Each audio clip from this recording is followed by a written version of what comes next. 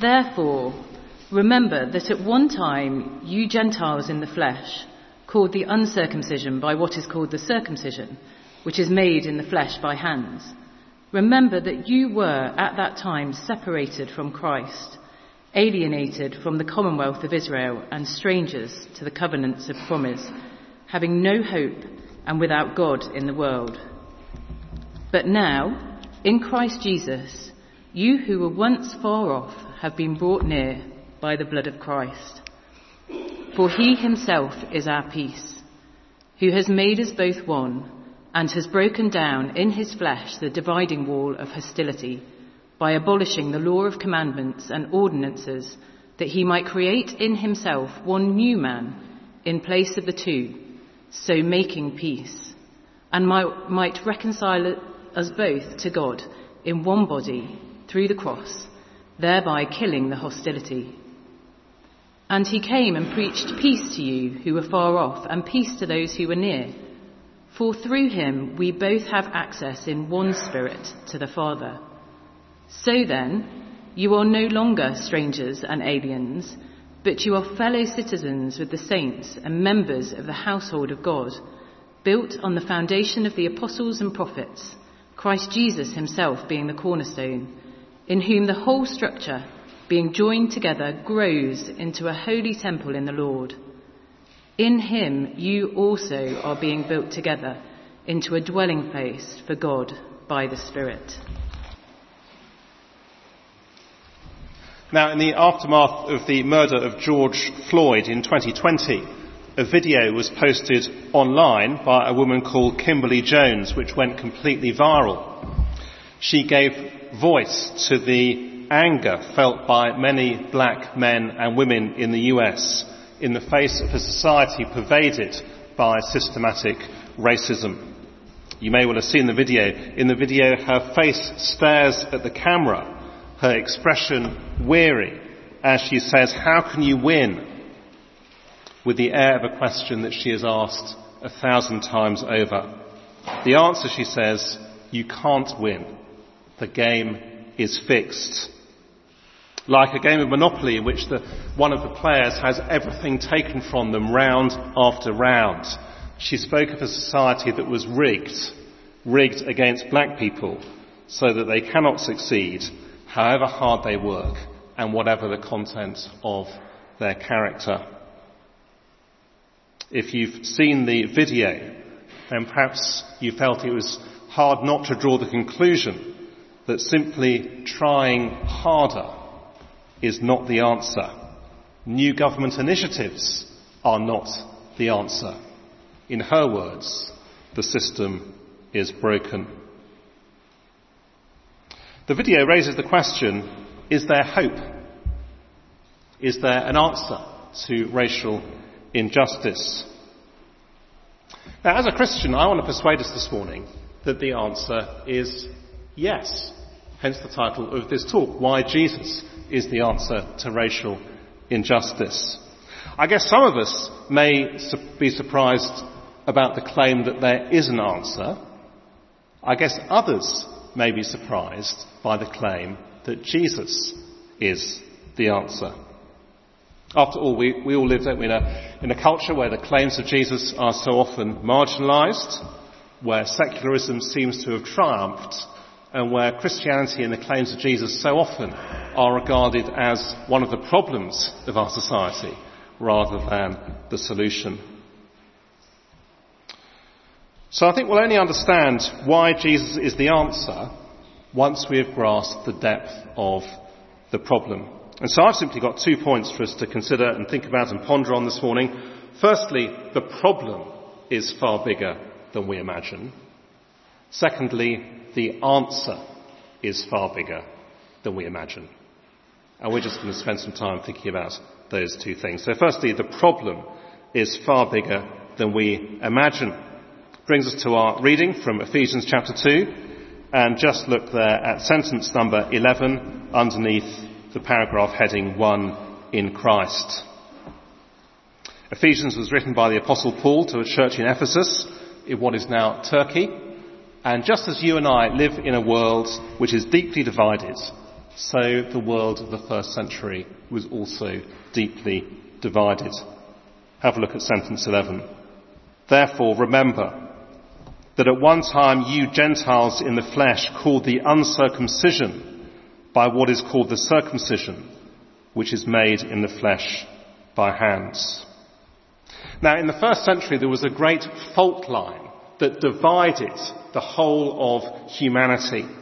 And it ran between those who historically were regarded as God's people, the Jews, and those who didn't belong to God's people, the Gentiles, everyone else. One commentator writes, until Christ came, the Gentiles were an object of contempt for the Jews. The barrier between them was absolute.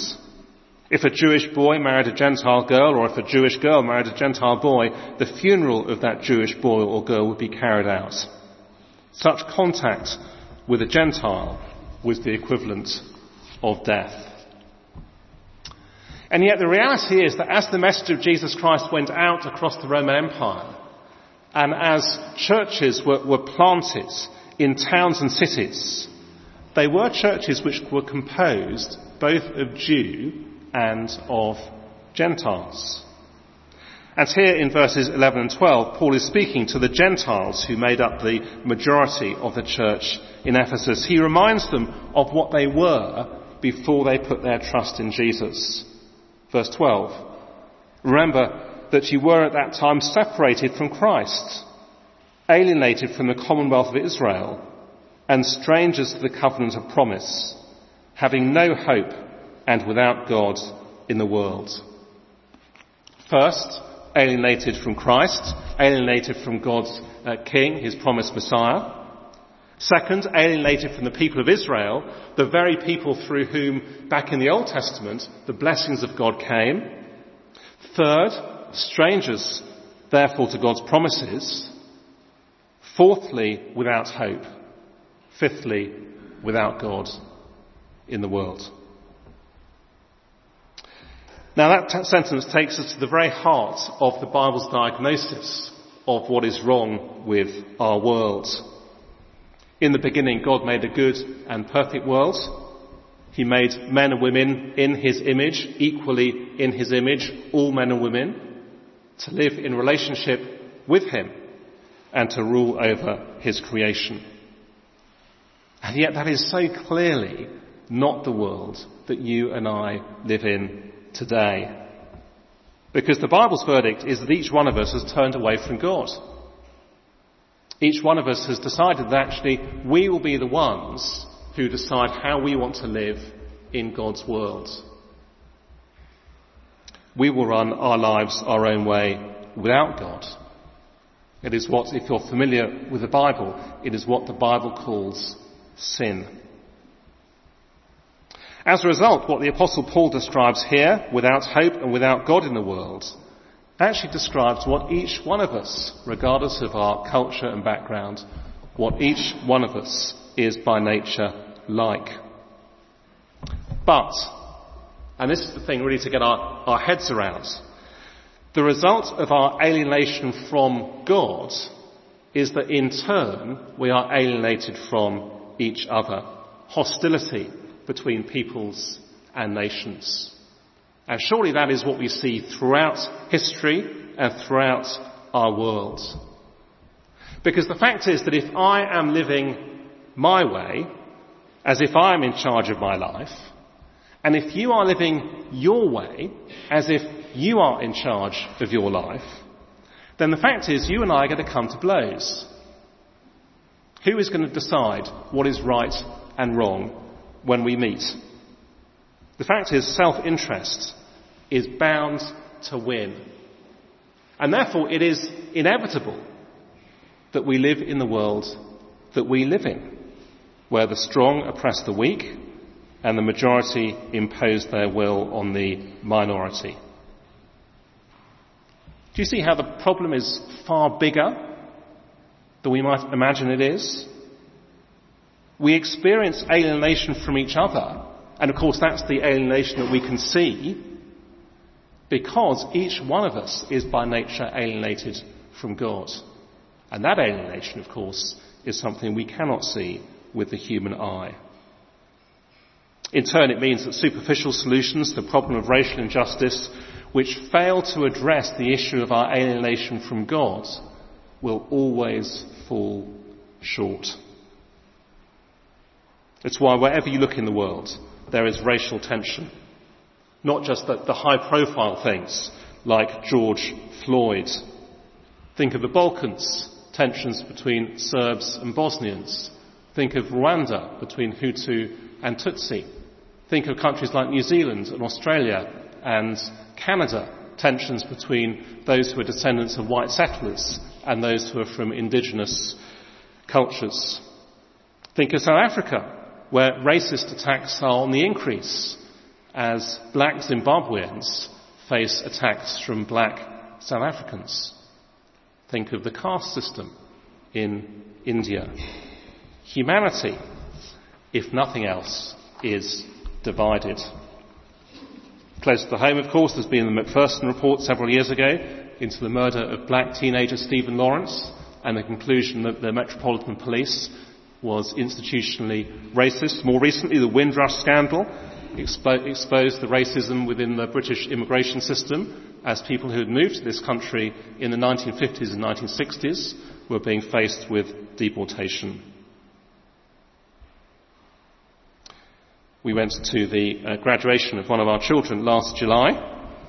It was a wonderfully impressive occasion, as I guess these occasions tend to be, in a beautiful medieval cathedral. The students all dressed up, unrecognisably so, I have to say. Degrees were given out, and then a speech given by the university chancellor. And I guess everyone was kind of thinking, what pearls of wisdom will the university chancellor have for these students now they're graduating as they go out to life in the big wide world? How would he encourage them to be transformative and make a difference? How might he distill the wisdom of this great seat of learning into a 10-minute speech or whatever? Be kind. That was it. Be kind. To which my response, and I guess the response of everyone else in the building with any sense of reality, was simply, if only. If only it was that simple. Be kind. We shouldn't be surprised. Human attempts at dealing with racial injustice will always fail, because the problem of racial injustice is simply one of the many symptoms of the deeper, far more fundamental issue with humanity, which is that each one of us by nature lives our lives without reference to God. And just as when you go to the doctor, and just as when you show the doctor your symptoms, and yet you know that the answer is not for the doctor to treat your symptoms, but the underlying condition, so it is the underlying condition of our alienation from God that needs to be addressed. Only then can we deal with our alienation from each other. So that's our first point this morning. The problem is far bigger than we imagine. Secondly, the answer is far bigger than we imagine. Have a look at sentence number 13, because it proclaims something which is very, very glorious. Sentence 13. But now in Christ Jesus, you who once were far off have been brought near by the blood of Christ. But we say, how can those who are by nature far from God be brought near to God? Have a look at verse 16. Speaking of Jesus, it says, Jesus might reconcile us both to God in one body through the cross, thereby killing the hostility.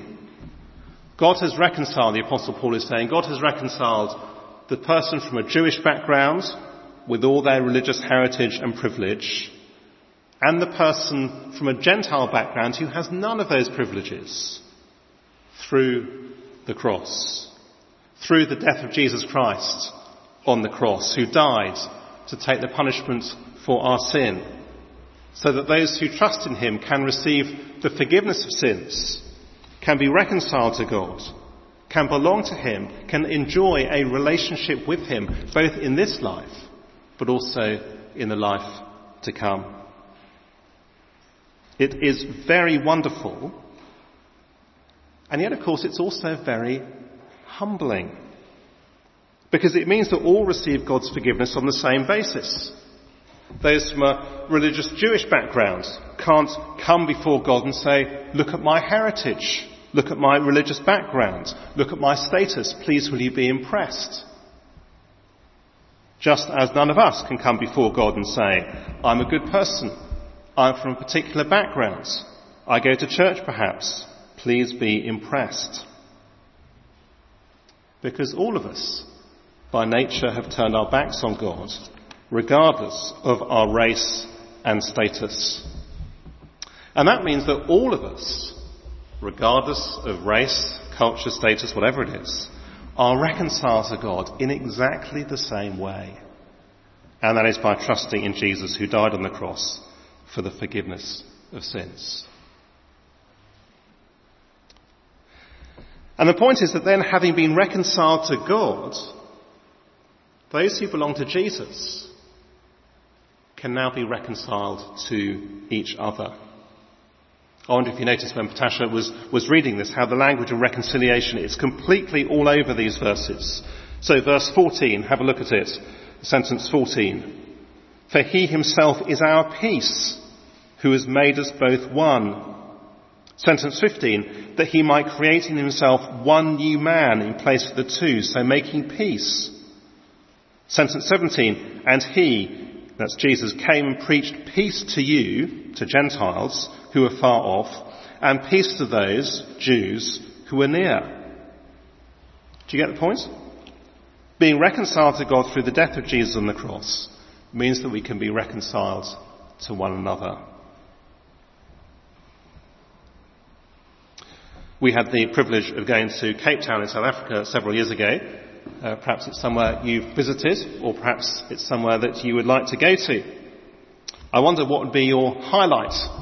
I guess for many, the highlight is going up Table Mountain and seeing the fantastic view, the wonderful location that Cape Town has. Or perhaps it's going to Cape Point, seeing the second most southerly point of the African continent. Or perhaps it's the renowned Kirstenbosch Botanical Gardens. There are loads of highlights. It's a wonderful city to visit. I think for me, in point of fact, the most wonderful part of our visit to Cape Town was Sunday morning church. We went to a church far away from the tourist areas in the Cape Flats, and it was remarkable because there was an equal split between black, coloured and white as the apartheid system categorised people. And in a country still divided by race and income inequality, where the kind of fear between communities never seemed to be far from people's lips, it was completely remarkable. And we left thinking to ourselves, saying to ourselves, only the message of Jesus can do that. But how is that kind of possible for that to be sort of worked out in practice? Well, let me finish with three things that Jesus gives those who put their trust in him, which completely transform the way in which we think about race. Firstly, a new identity. Now, it's wonderful hearing Annie speaking about this earlier, but Jesus offers forgiveness without distinction to all those who put their trust in him, regardless of race or background. And then when we turn to him and trust him and follow him, he gives us a new identity, such that we belong to him. We are in Christ, as the New Testament repeats time and time again. An identity that completely cuts across and relativizes all other identity markers. Markers such as race, gender, culture, class, education, wealth, marital status and background. Now, the implications of this are huge. Benji mentioned this book earlier, Healing the Divides. There are 3 copies available on the bookstall. I think it's £7 each or so. But Jason Roach, who's one of the authors, he's a black minister of a church in London. And he says this. He says, ultimately, as a Christian, I have more in common with a white woman who knows very little about my culture but who is a Christian than I do a black man who eats the same food, wears the same clothes, drinks the same drinks, but is not a Christian. Isn't that striking? In Christ, we have a new identity. And that new identity, secondly, becomes the basis of a new community. A new community, therefore, where everyone is of equal value and dignity.